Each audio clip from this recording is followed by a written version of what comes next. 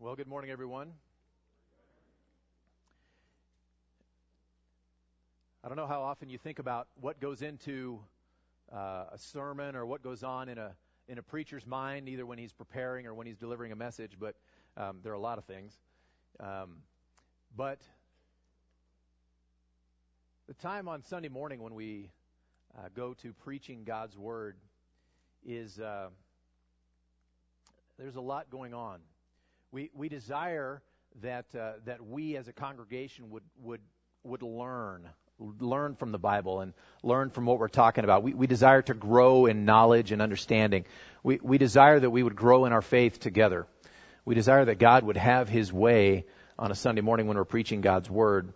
And this morning, an overriding desire in my own mind as I spent time preparing this week and praying and in our time here today, an overriding desire is that we be brought to a place not just of learning, not just of growing in our understanding, but that we would be brought to a place of worship, where as a result of our time at looking at God's Word today, we would be brought to a place where we are worshiping Jesus Christ in our own hearts.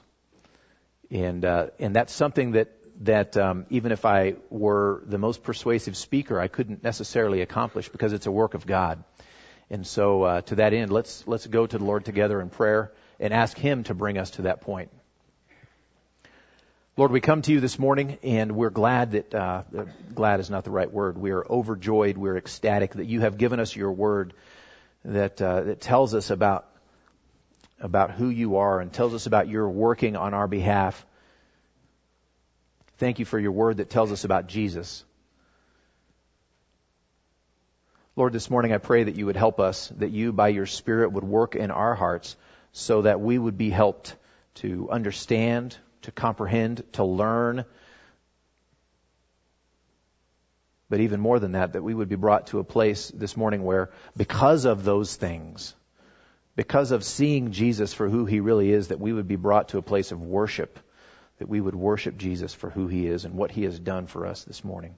And so I pray that You would work. I pray that You, by Your Spirit, would have Your way in our hearts this morning. Lord, help us to set aside those things that might distract us, those thoughts, those whatever else might come into our minds or might happen. Help us to set those things aside and to focus on You and to sit at Your feet all together and learn of You this morning. We ask that You would be glorified, ask that You would work, ask that You would help me as I speak and help us as we listen. Be glorified, we pray, in Jesus' name. Amen. So you can be turning in your Bibles to Luke chapter 4, if you would. Luke chapter 4. We've been speaking for the last couple of weeks. Pastor Woody has been talking to us about the holiness of God, the holiness of the Lord, and so we have been looking in Isaiah chapter 6 at the great vision that Isaiah had there, where he saw the Lord seated on His throne in the temple, and all that was there, and so He's seated there, and the hem of His garment filled the whole temple, and He's on His throne, and you had the seraphim there, and they were shouting back and forth at each other, "Holy, holy, holy is the Lord of hosts. The whole earth is full of His glory." And that incredible scene, and maybe you were surprised, maybe you weren't, by Isaiah's response when he saw such a thing, that he was terrified. He was terrified when he saw that, because he had seen the Lord and he had gotten a glimpse of His glory, and he, in looking at that, understood about himself, I'm not holy. I'm in trouble. And that's what he said, "Woe is me." And of course the Lord took care of that, and that's a great passage, and it's a great reminder about God's glory and about how we can how we are to look at God's glory, how we are to understand God's holiness. And so this week we're going to stay on the same theme, but we're going to transition slightly, and we're going to look at the holiness of Jesus. We're going to look at the Son of God himself and his holiness. And we're going to look at various New Testament passages. So we're going to be kind of turning around back and forth a little bit. I'll try and give you a heads up on that. But we're going to look at some different passages that talk about the holiness of the Son of God and look at the response of various of the people to that holiness. And so that's what our desire is today. And so we're going to look at here in Luke chapter 4, and we're going to look at Christ's holiness and how it produces fear. How it produces fear. It's similar to what happened with Isaiah. When Isaiah saw the holiness of the Lord, the response was terror. He was afraid. He had fear, and so Christ's holiness produces fear. Right? And first of all, we're going to look at a situation with a demon here in Luke chapter 4, and we're going to see that there was fear and there was hatred and from a demon that Jesus comes in contact with. So I'm going to read to us from chapter 4 and verses 31, through 35. Luke chapter 4. So this is very early on in Jesus' ministry. He has traveled to Capernaum, and he's going to be teaching. Verse 31 of Luke chapter 4. If you're reading in the Pew Bible in front of you, by the way, it's page 860. And he went down to Capernaum, a city of Galilee, and he was teaching them on the Sabbath. And they were astonished at his teaching, for his word possessed authority. And in the synagogue there was a man who had the spirit of an unclean demon. And he cried out with a loud voice, "Ha! What have you to do with us, Jesus of Nazareth? Have you come to destroy us? I know who you are, the Holy One of God." But Jesus rebuked him, saying, "Be silent, and come out of him." And when the demon had thrown him down in their midst, he came out of him, having done him no harm. And so there's fear and there's hatred mixed together as a response from this demon. Jesus is teaching there. He's teaching in the synagogue, and a man speaks up, a man who has a demon. And he speaks up and he addresses Jesus directly, and he's talking to him, and he recognizes right away, this demon does, what humans around were not yet recognizing about Jesus. I know who you are. You're the Holy One of God. What are you going to do to me? What are you going to do to us? He recognizes right away, does this demon, exactly who Jesus is. And he knows about Jesus that he has the power to do to this demon whatever he desires. You see, the demon had overcome this man who had been possessed, who was troubled by this demon. The demon had overcome that man. But when this demon faces Jesus, he realizes that Jesus has the power, the authority to do whatever he will to that demon. And so he understands and he responds with fear. He knows who this is. This is the Holy One of God. This is God's Messiah that he has promised, that he had sent, that he was going to deliver the world by. So he knew this is the Messiah. It's entirely fear. Imagine being in that demon's spot, realizing that the Holy One of God is on the scene. And you're an unclean demon. The response is fear. He's afraid because he knows that his fate is in Jesus' hands, but it's more than that. What have you to do with us? He says. It's not just fear, it's hatred. He hates Jesus. He hates who he is. He hates what he stands for. He hates his holiness. He hates Jesus. And so that's this response that you get, this response of fear and from hatred from this demon. But we're going to look at another passage just in the next chapter, and we're going to see fear and sorrow from a disciple. So look at chapter 5. So we're going from Luke chapter 4 to Luke chapter 5. Starting in verse 4. So here you have Jesus, and he's teaching the people, and there's so many people crowded around. He actually got in a boat and kind of went out into the water so he'd have a place to stand, right? And he taught from there, or sat and taught from there. And in verse 4, and when he had finished speaking, he said to Simon, "Put out into the deep and let down your nets for a catch." And Simon answered, "Master, we toiled all night and took nothing. But at your word, I will let down the nets." And when they had done this, they enclosed a large number of fish, and their nets were breaking. They signaled to their partners in the other boat to come and help them, and they came and filled both the boats so that they began to sink. But when Simon Peter saw it, he fell down at Jesus' knees, saying, "Depart from me, for I am a sinful man, O Lord." For he and all who were with him were astonished at the catch of fish that had been taken. So here you have a disciple, and this is very, very early on. You get the sense that Jesus and Peter had just met. This is extremely early on. And he sees this miracle go down. Peter, who's a fisherman, has been out working all night. He knows his business, right? He's been out working all night trying to catch fish, didn't catch anything. Came in, and his boat is being used by the Lord to teach from. And when it's done, the Lord says, "Put out and let's go fishing. Let down your nets." Well, Peter, he sees Jesus and knows that obviously Jesus is a good teacher. He's not a fisherman. So he kind of says, "Well, we tried that and didn't catch anything at nighttime when you should have been fishing and didn't catch anything. But we'll do that, Lord." So he goes out, lets down his nets and catches so many that they can't haul it in. So they have to whistle over the other boat, and they're hauling it into two boats, and it's so much that the boats are like over full. The Lord had done an incredible miracle. And Peter sees it. And what's his response?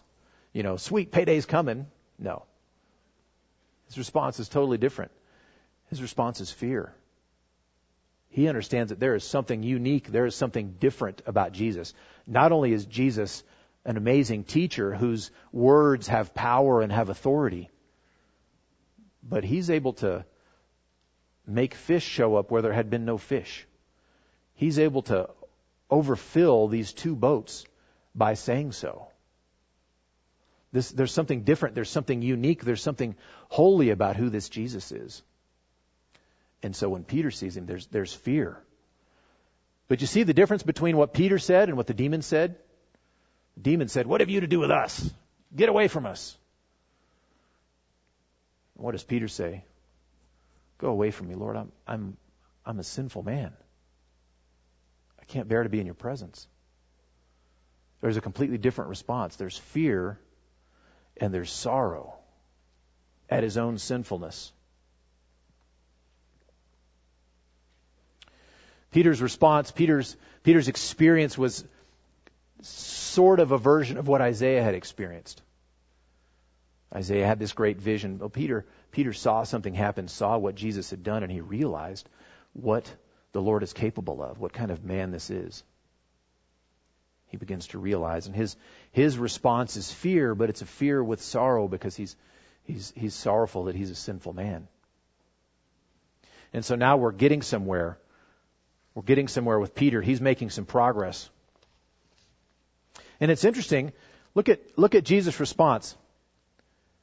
Right? Peter says what he says. "Depart from me, for I am a sinful man, O Lord." And what does Jesus say? He says, "Do not be afraid," down in verse 10. "Do not be afraid. From now on, you will be catching men." Do not be afraid. Now, don't be confused by that passage. Don't be confused by what Jesus says. Peter's response of fear is legitimate, and it is appropriate. Jesus isn't saying, "Oh, you got me all wrong. There's nothing to be afraid of." That's not what he says. It's Jesus speaking mercy to Peter. Don't be afraid. Don't be afraid. Peter's fear is legitimate because he is a sinful man, and the Lord is putting his fear to rest by giving him mercy. Don't worry, Peter. Don't be afraid. I'm going to make you a fisher of men. I'm going to change you. I'm going to work in you. And so that response of fear is legitimate. And without the Lord reaching out with that mercy to Peter, Peter would have remained an object of wrath instead of becoming a child of God. It was the Lord saying, "Do not be afraid." That was his gift of mercy. And so that raises the question for us. I wonder, do you truly understand how holy the Lord Jesus is? When you think about Jesus, does his holiness come to mind? Do you think about the fact that he is absolutely separate from sin? That he is absolutely unique in all of creation. He is unique in all the world. He is utterly holy. The right response when we encounter Jesus for who he really is fear, until the point where the Lord himself says to you, do not be afraid. That's how we should come to Jesus. Realizing that he is holy, infinite God. He is unique and there's none like him. And I'm a sinful man. My initial response is fear, and Jesus puts that fear to rest.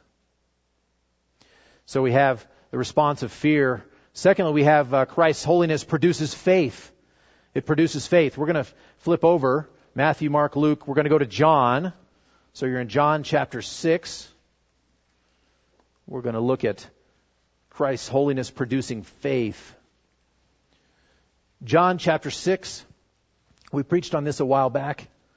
And I'm going to read verses 66 through 69. So I'm on page 892 in the Pew Bible. So this comes after some very difficult teaching in John chapter 6. The Bread of Life discourse is difficult for us to understand, and it was very difficult for those to understand who were standing there listening to Jesus teach. And at the end of his teaching, many left. Many left and said, we can't take it. We can't take this teaching. It's too much. We're out of here. Right? So we pick up the story in chapter 6 and verse 66 through 69. After this, many of his disciples turned back and no longer walked with him. So Jesus said to the 12, do you want to go away as well? Simon Peter answered him, Lord, to whom shall we go? You have the words of eternal life, and we have believed and have come to know that you are the Holy One of God. So here we have another story about Peter and Peter's response to the holiness of God, particularly the holiness of Jesus. So we see, first of all, that Christ's holiness produces faith, faith in the only way. Faith in the only way. Peter says right off the bat, Lord, to whom shall we go? What's implied in that answer? You're the only one like you. We're not going to find someone else like you. To whom shall we go? You are the one with words of eternal life. So you are utterly unique, Jesus. You are the only way that we are going to hear truth about eternal life. You are the only way that we are going to gain access to peace with God instead of enmity with God. You, Jesus, are the only way that we can know the Father. Who else are we going to go to? Your teaching may be hard at times. Following you may be difficult sometimes. Where else are we going to go? You're the only way for us to be right with God. So we are going to stick with you. We are going to stay with you, Jesus. And so Peter understood that there is nowhere else that they could go to gain access to eternal life. Jesus is entirely set apart. He is the only way to have peace with God instead of the enmity that our sin has deserved. And Peter recognizes that. And he said, where else are we going to go? The Bible is very clear that Jesus is not one way among many ways. The Bible is very clear about that he is the only possible way to God, the only possible way to heaven. The Bible always presents Jesus as the only unique, exclusive way to know God. And any belief that includes Jesus alongside other possible ways diminishes Christ's holiness. And it's therefore blasphemous and idolatrous. It takes Jesus down and puts him alongside others. That's blasphemy and that's idolatry. And Peter and his disciples understood that Jesus is unique. He is the only way. I'm not sure we normally think about Jesus being pulled down when we hear maybe in the news or we hear we see on Facebook. You'll certainly see that if you're on Facebook.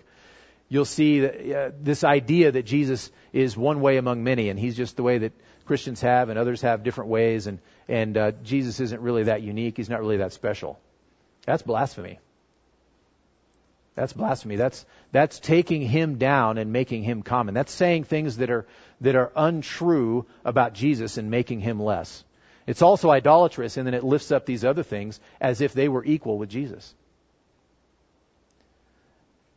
The Bible is always clear that Jesus is the only way. And so Peter expresses faith in the only way, faith in Jesus as the only way, and more than that, he expresses faith in Jesus as the Messiah of God. He says, "We have believed and have come to know that you are the Holy One of God." During the disciples' time in traveling with Jesus and listening to Jesus teach and ministering alongside Jesus, they had seen him for who he really was. They had seen him in every kind of context. They saw him at a wedding when he turned water into wine. They saw him late at night. They saw him early in the morning. They saw when he would slip off by himself to go into the mountains to pray after ministering all day long. Instead of taking a nap or going to bed early, he would go pray. They saw him. They saw what he was really like. And they had come to believe, they had come to know and to understand that he was the promised Messiah of God, who was going to be the one who would deliver his people from their sins.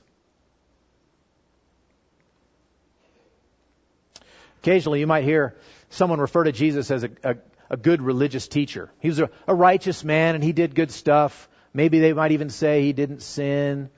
He did some good stuff. He had profound religious insight, but this business about him being the Son of God, that's kind of overdone. That's actually the result of things that his disciples made up after the fact. Sometimes you'll hear that.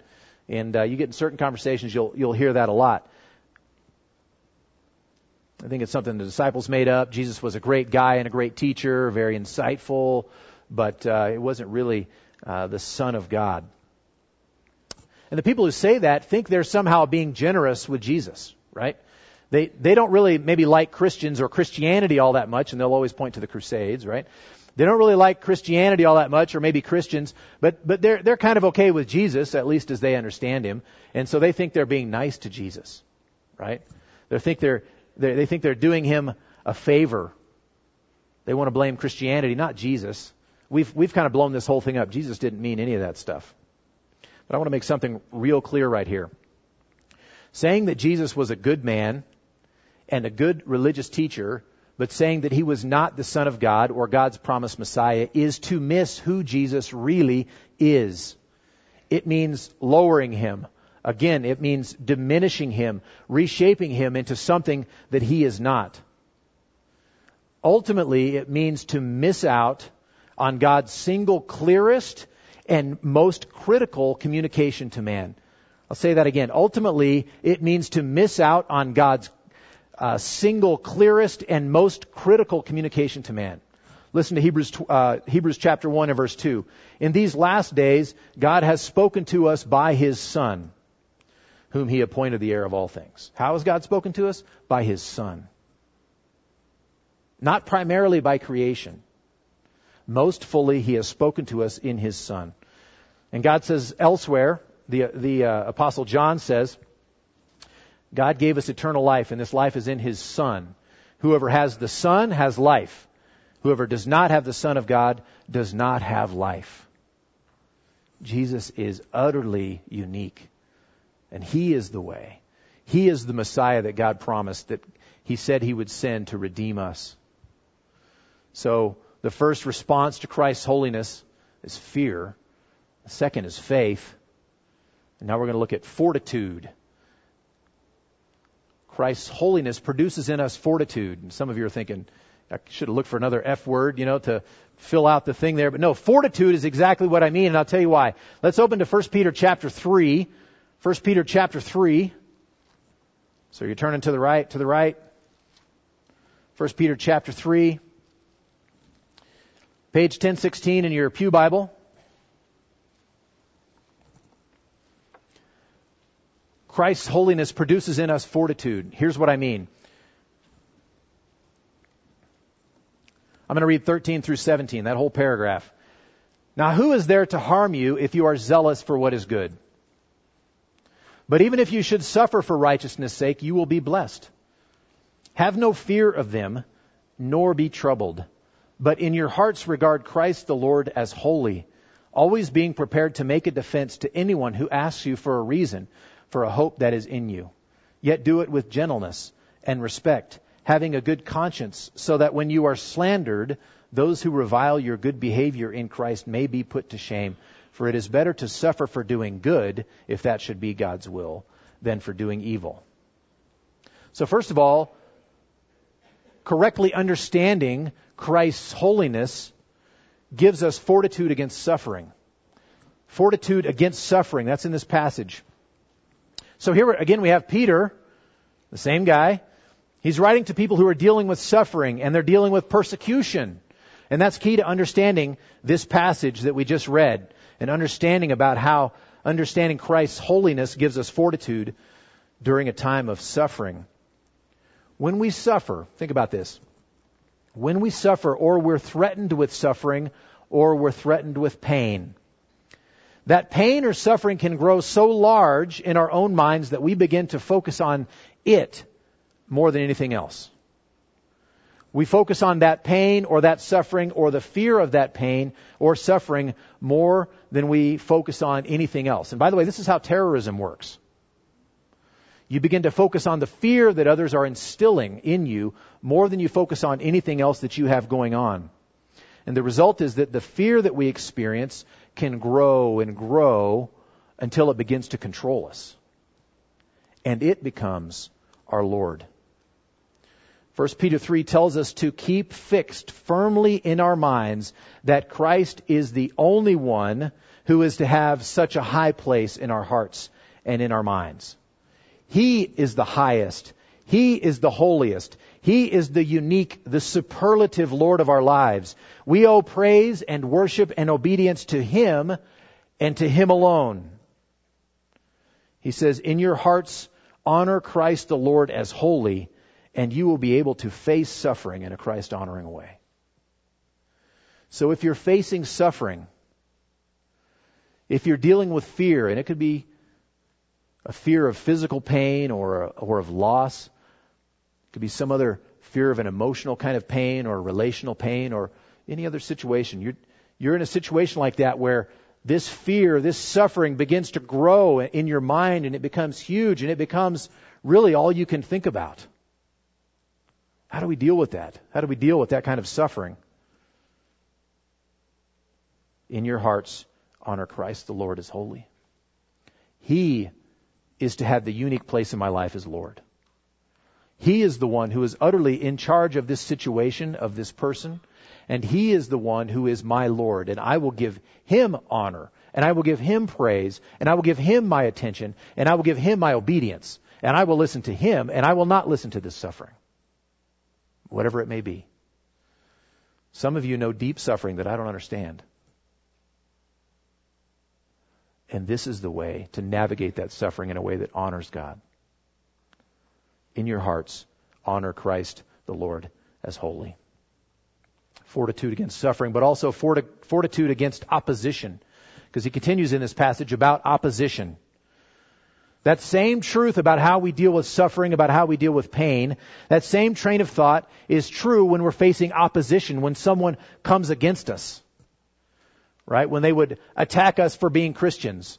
Maybe they verbally attack us for being Christians. In many parts of the world right now, they will physically attack you for being a Christian. And when we face that kind of opposition, how do we navigate it? How do we deal with those who oppose us? Right now, I'm in an ongoing conversation of evangelism where I'm sharing the gospel with some people, and we meet regularly, and they're not believers, and I'm sharing the gospel, and I'm praying that the Lord works in their lives and in their hearts. And they're smart people, and sometimes I wonder, they're going to say something that I don't know the answer to, or maybe they're probably a better person than me, I get intimidated. Because of opposition. And this no one's raised a fist to me.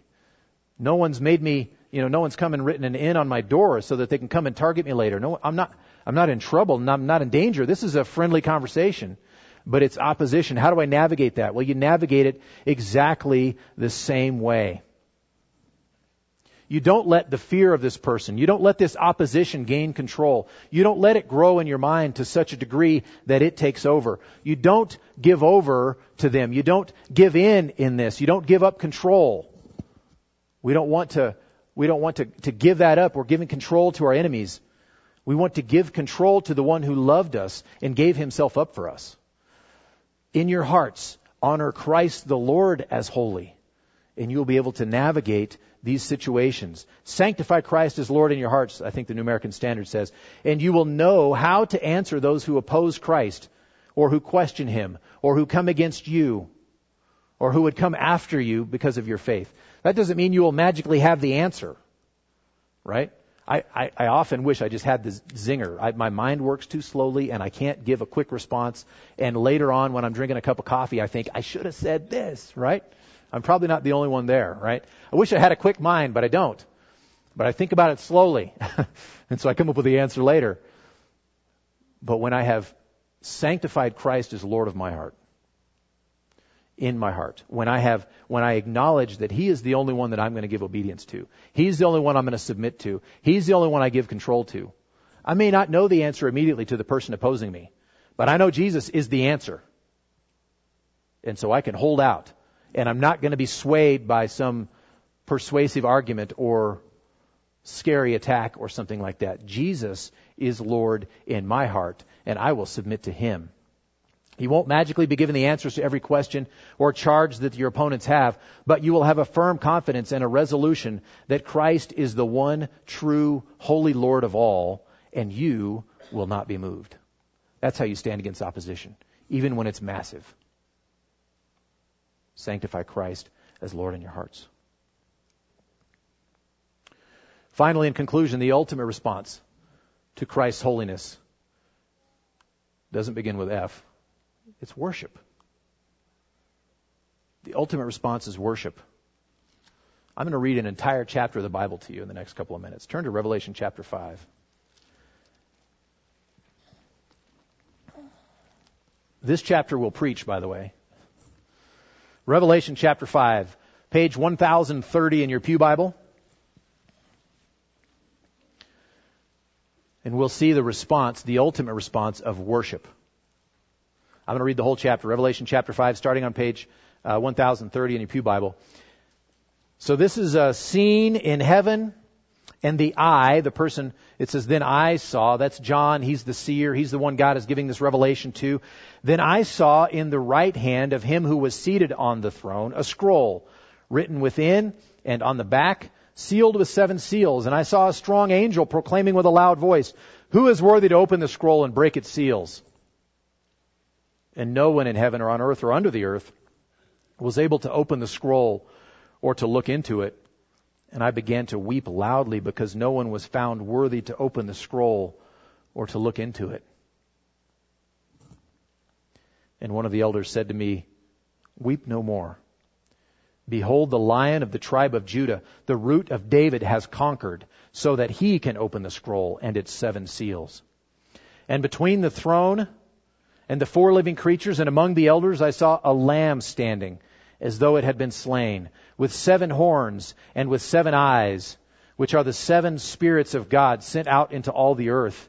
And he went and took the scroll from the right hand of him who was seated on the throne. And when he had taken the scroll, the 4 living creatures and the 24 elders fell down before the Lamb, each holding a harp and a golden bowl full of incense, which are the prayers of the saints.